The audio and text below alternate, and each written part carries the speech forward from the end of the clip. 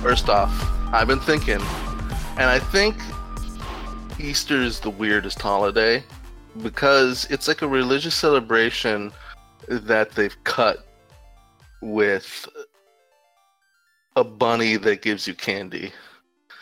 And I feel like I want that for more religious holidays. I want all of America to celebrate Ramadan, but it's like a month where like a giant friendly crocodile like brings you cheeseburgers. Right. And it's just like a month-long thing. Every month it's just like, oh, we have to eat the crocodile cheeseburgers. It's so special. See, I was going to go in a completely different direction with that. Okay. I was thinking that on President's Day, a man dressed as like an eagle comes into your house and demands money from you. I like it. No, this is just an excuse for like furries to take over every single holiday. It's like I see now. This is the furry. This is insidious. This is the furry conspiracy. I think a friend of mine brought up like this furry conspiracy. Let me look it up. Furry feline world order. But it's a good concept. I like that every holiday now has like a football mascot. To me, it's specifically important that we add this to all the religious holidays. Oh, I see. Just like a Yom Kippur, the Passover otter. I was just thinking an otter. The Passover otter. I think it's amazing how our brains immediately went there, because when I think Passover, I think an otter that gives you dollar store electronics. See, I was thinking an otter that eggs your house if you don't paint it in sheep's blood. I think that's good too. See, that's interesting because it's easier to clean egg off your house than blood. So if the people who do have the blood on their house are really, they mean it. Yeah. They're really into it. Well, what if he gives you dime store electronics or eggs your house? Well, he's like Santa Claus. He's like Santa Claus if you're a good Jew and you paint your house with ram's blood. You get a Juicero. Yeah. You get a fucking outdated piece. You get a Tamagotchi pet, but like one from the 90s that's run out of batteries, and like a Tamagotchi pet that's already dead is what you get. Those things in the 90s, those things were dead too. It was funny. That was so emotionally upsetting as a child. Yeah, I agree that those things, it's not like I never really had one, but it seemed like those things when it was not entirely clear what you were supposed to do, and it was always like felt like it was distressed or dying, and then since they're children and they just leave it, they just pick it up and it's dead. And they're just like, wow, you killed your pet. Yeah. Now in the instruction booklet it says I have to cut off your pinky to punish you, but hello, everyone. Welcome to Video Games Are the Worst Thing on Earth. I am your host, Alton. This is my co-host, Reese. Hello, I am Reese. Thank you for listening to this podcast. I don't know what's wrong with you to make that decision, but I support it. You're with friends. Me and Alton, we met each other, we bonded because we just have a lot of problems, but less than others. So I think that's the audience that we're going for here. Just playing one video game will pretty much completely indoctrinate you to the tenets of fascism. But we're here standing guard at the gates, keeping you poor, vulnerable gamers from slipping into an ideological cesspit of involuntary celibacy and being afraid of brown people. I mean, let's get real. A lot of people play video games, but I feel what's not represented in a lot of video game media is the fact that video games and the people who play them are just absolute garbage. And if you find somebody in your day-to-day life who's like really all about playing video games, you have to give them like a second or third glance before you're willing to bring down your guard in front of them, because you know that they're just posting on our Kotaku in Action that race science is real, that your username is transgender slurs are good, and you probably already have 3 or 4 people like that in your life you're trying to get rid of. You don't need another gamer in your life. Your screen name is Master Chief 69, 2 genders. You're not allowed into the Master Chief program until you say that there are only 2 genders and one of them is better. Which gender is the correct one? There is a right answer to get into the suit that jacks you off. Yeah. I think we should probably delve into that, and that it's a canonical that his suit has sexual stimulators, which are evidently to relieve the stress of battle or whatever, because the thing I need after a life and death situation is for my suit to suck me off. No, during. I think that if there was a suit to suck off American soldiers, the Iraq War might have not even happened. Maybe they would have considered whether or not there were actually weapons of mass destruction, or if we were just being misled by George W. Bush, our I think most charismatic president. So I feel like on the one hand it would be good to have like a suit that any time a politician starts recommending that we take a course of action via warfare, it like sucks them off, will like distract them. But simultaneously, I'm also worried that will become like a Pavlovian conditioning where they start to associate a war with sexual pleasure. I mean, more than they do already. That doesn't happen right now. There's no connection between sex and violence. Anybody who says that there is a cop. Pretty much. So let's go into our first topic. We're just going to talk about Vermintide 2 because it's a good game. We've both played it. And the fact that we enjoy a Warhammer product brings us endless shame on ourselves and upon our families, our house, lineage. If you haven't played Vermintide 2, if you're not familiar with the Warhammer universe, the Warhammer universe is a world where, imagine the Lord of the Rings. You got elves, you got dwarves, you got other little monsters, but each race is just the most fascist version of that race possible. The elves they were already xenophobic in other works, and now they'll just kill any human on sight. The humans want to purge any and all heretics. Magic is bad, etc. They have this very fascist, feudalist kind of empire, and interestingly is the humans and the dwarves do get along. Their views are in alignment, and if the dwarves and the humans can work together to get rid of the Beastmen or the Northlanders. I forget what else they hate. They hate everybody. Everybody hates everybody. They're fascists.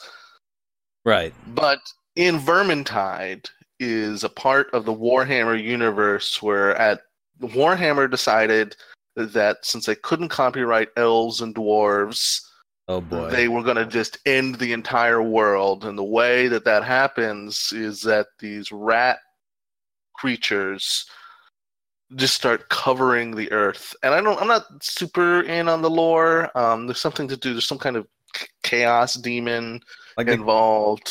The stars and planets are aligning, and it's bringing to power the chaos gods.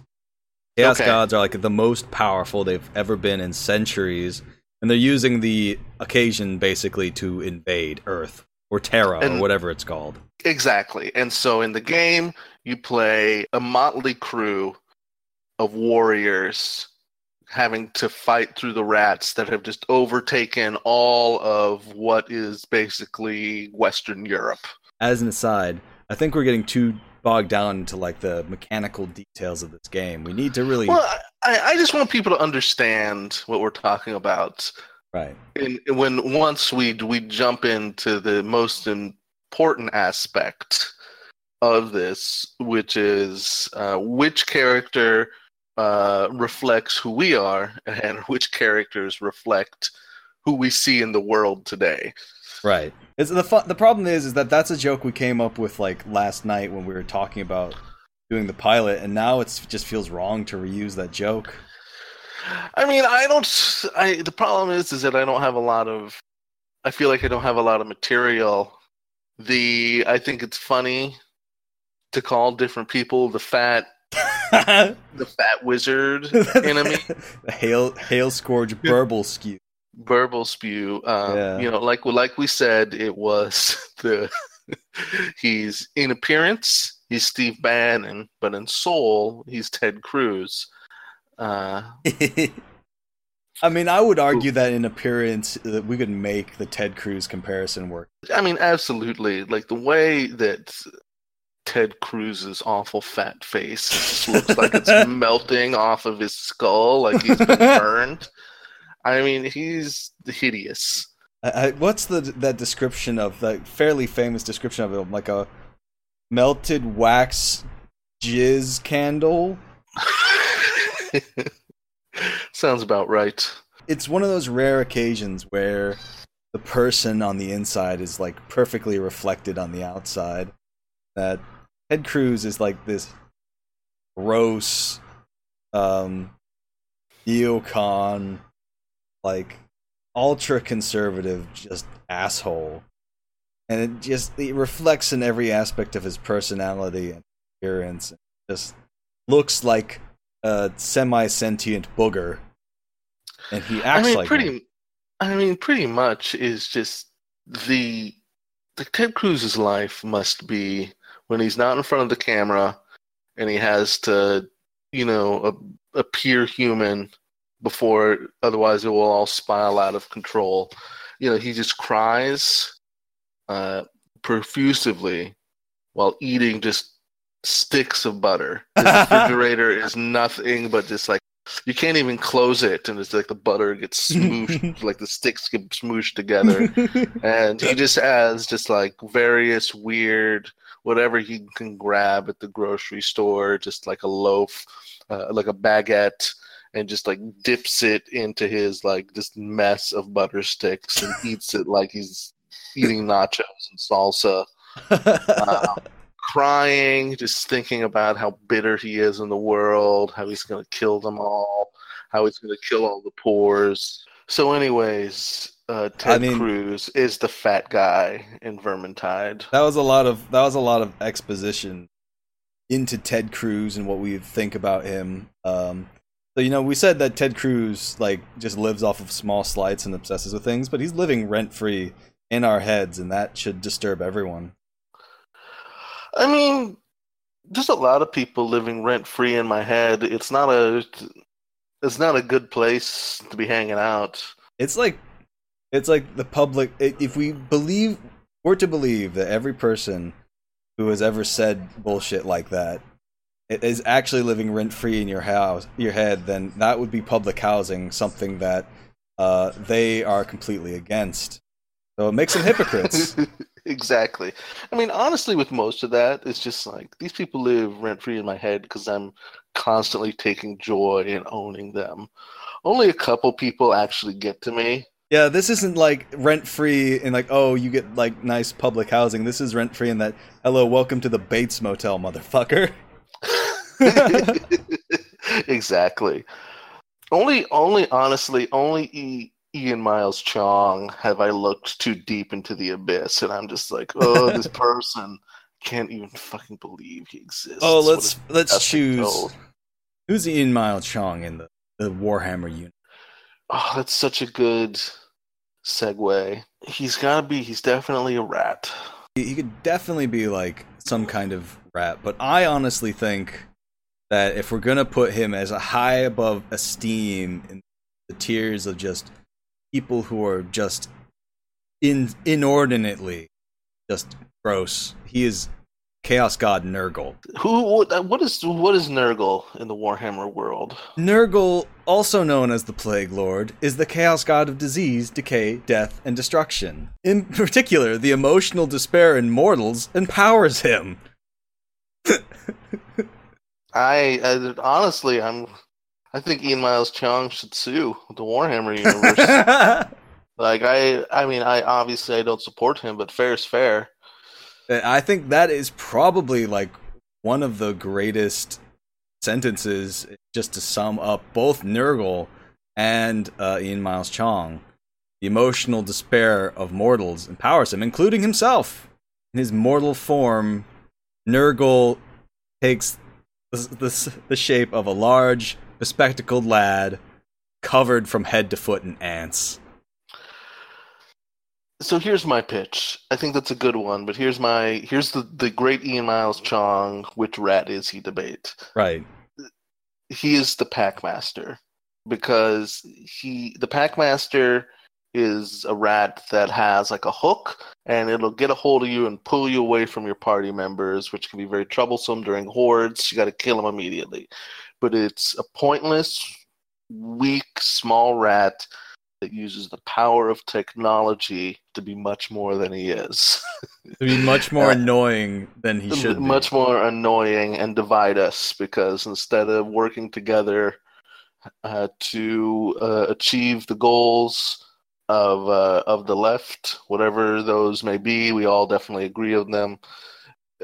We all just share owns on Ian Miles Chong. Like the minute can't focus. Like, imagine that the party is like the disparate factions of leftism. You know, you got like obviously Saltspire's a tanky, obviously. Yes. Sienna's anarchism. I would say Kruber's probably democratic socialism because he's very nice. He's a very nice soft boy. And I don't know. We just just imagine those are all the various left factions. The instant one of them gets attacked by Ian Miles Chong, or in this case, a Packmaster, everyone turns to just own the Packmaster. But I think that's an interesting metaphor that you just bring up, because I think that I was thinking that Vermintide is sort of an allegory for accelerationism. It's all these separate factions that would never get along until things get so bad that we all live together and share our food and have one common purpose in our castle on the cliffs. And the elf and the dumb white guy. Oh, elves are definitely left com. Oh, absolutely. But what are dwarves? Libertarian socialists? Maybe. I don't know. I don't know if the dwarf necessarily embodies, like, he's too... Here's the thing about the dwarf. He's too lighthearted and fun to be any particular leftist ideology. Because when you get right down to it, the thing that we on the left are completely against is fun. I would agree. Fun is problematic. It's ableist. Yeah. Some people don't even have fun. And in solidarity some people with those can have people, fun. we choose not to. Exactly. We have. I have not had fun in 25 years. I had fun in my pre-woke period. Those days are put in the black book of never to be spoken of again. I just like the idea of a black book where you're like, I'm gonna write this down, and then you can't talk about it. No, don't write my name in there, you piece of shit. Or like a Death Note thing. The problem is, like, the Death Note thing, if you're writing like your autobiography in Death Note, what happens? Like, 1992, I was born, and it's like, oh, I put that date into the death book, so I guess 25 years ago, you're dead. The Death Note has like a lot of rules, is what I thought was. Yeah, that's true. It's true.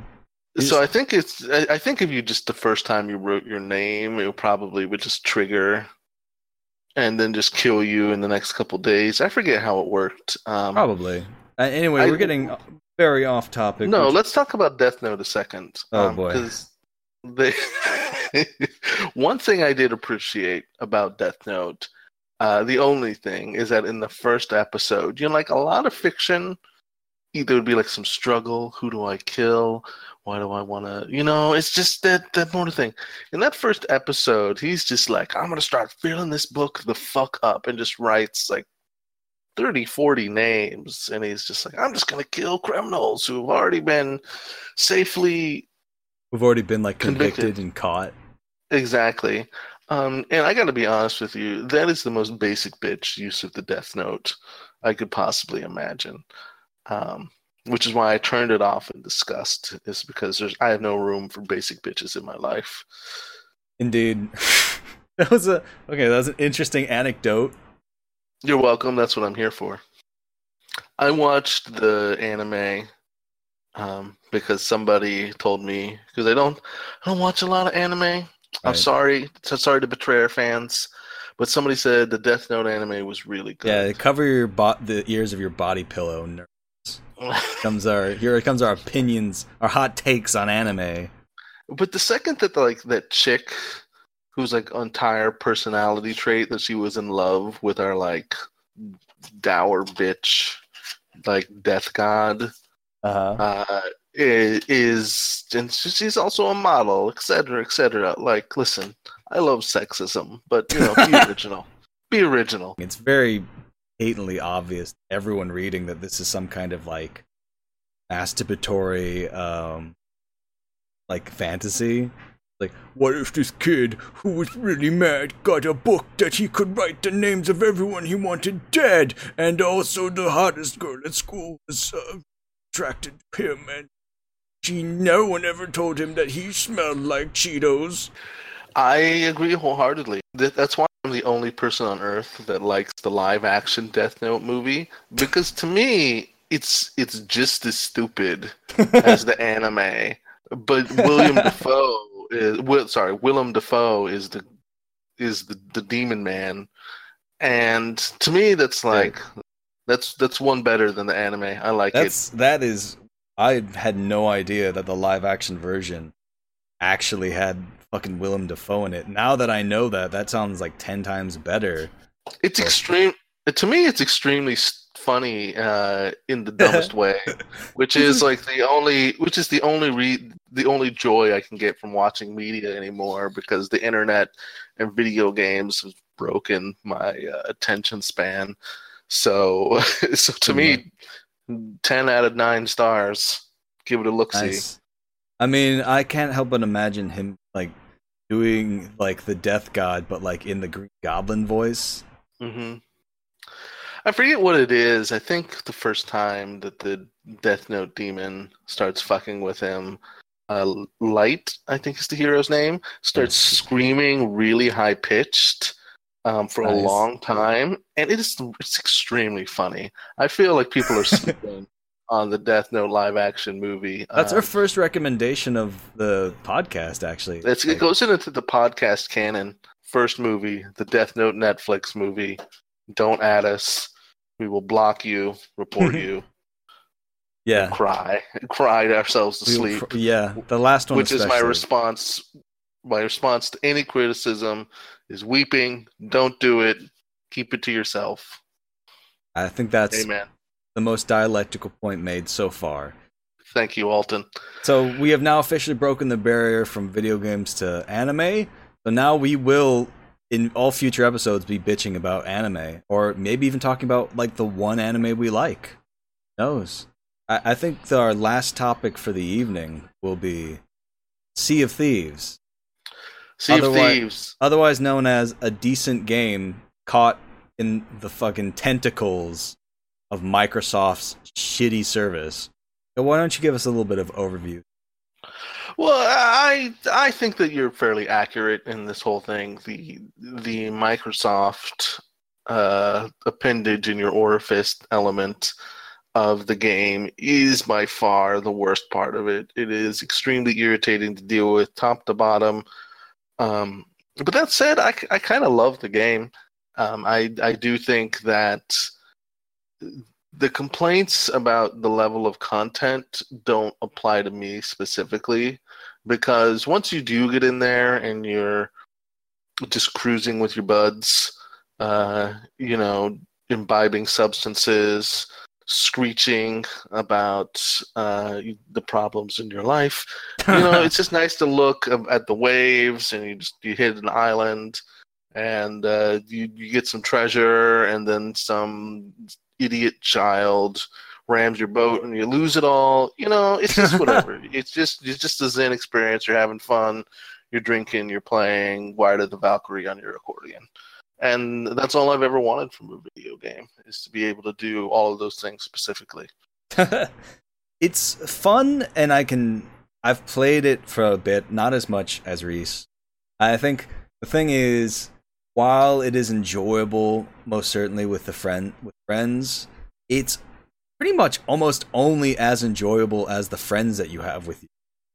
Like, it's like this game that's composed entirely of other people. You know, it brings people together and creates a structure for interactions to take place, and that's like it almost. Like, I mean, I would agree with that, and I think that that is absolutely. I would say that that's its strength as well as its weakness, because if there was like a whole built up like pirating progression system, I think in some ways it'd be more appealing. I agree that it's kind of pointless to sail by yourself, although you can. I think that the small ship is set up in such a way that it's not a big deal. But I agree it's only really fun when you have like a crew of people together and you're just because it's not even like the treasure matters. All it buys are cosmetics you can't even see because it's a first person game. You know, it doesn't matter at all. And that's its strength to me. It's like it's a really beautiful game. It's probably the best water I've ever seen in a game. Um, and I just find that to be engaging in a way because I like playing with my buddies, playing with you and the other people we shall not dox that we play with. I feel as though maybe it's just not really the game for me, because it's like I enjoyed playing it, but I don't know. Like, I can look at it and objectively realize that this is like really empty.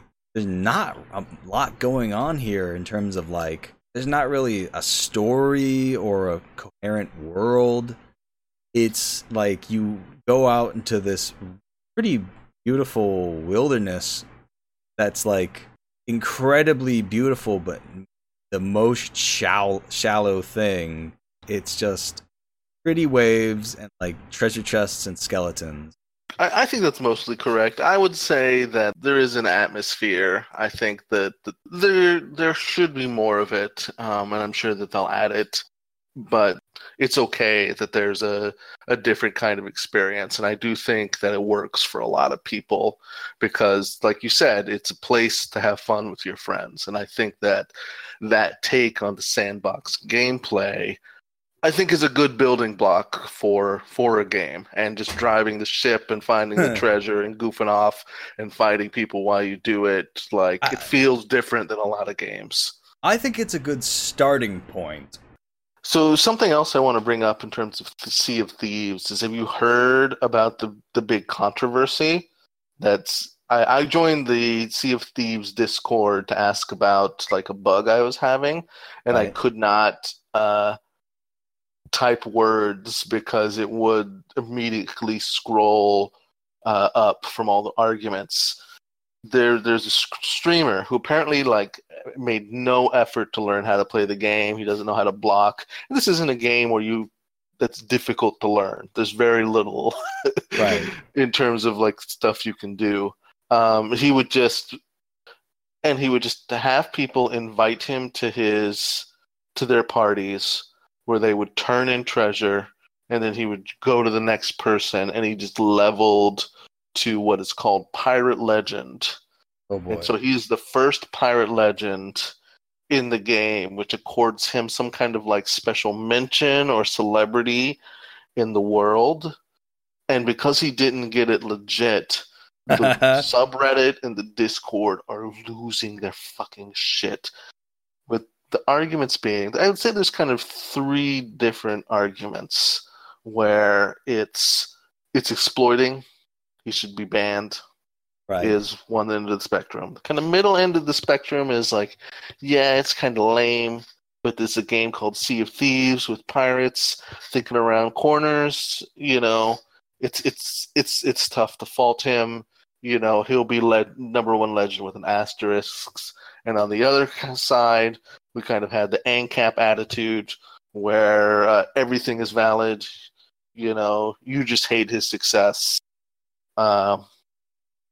Poor people should be killed. That's the other end of the Sea of Thieves opinion spectrum. So I don't know. What's your reaction to this? First off, it's interesting in that I think nobody should care this much about video games,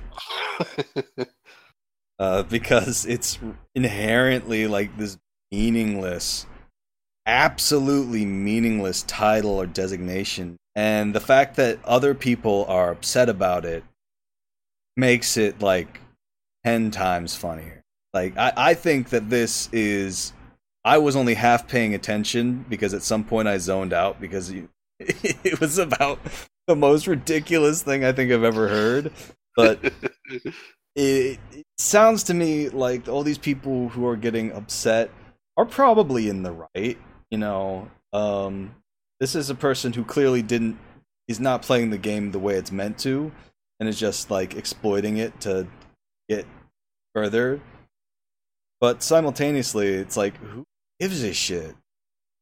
Like, literally, it's like, oh, this guy cheated in a video game. Whoa. It's not even like he did it like a competitive game. This is like a casual game where you hang out with your friends. Why is this a problem? I'll tell you why it's a problem. It's because Pirate Legends, they get an extra song. Ooh. All right, I'm on board with just completely fucking executing this guy now. All right, excellent. We kill him, we take his song, we redistribute it to the proletariat. I wonder what the song is. What do you think the song is? What if it was something really great? What if it was just like you get to play War Pigs on the accordion?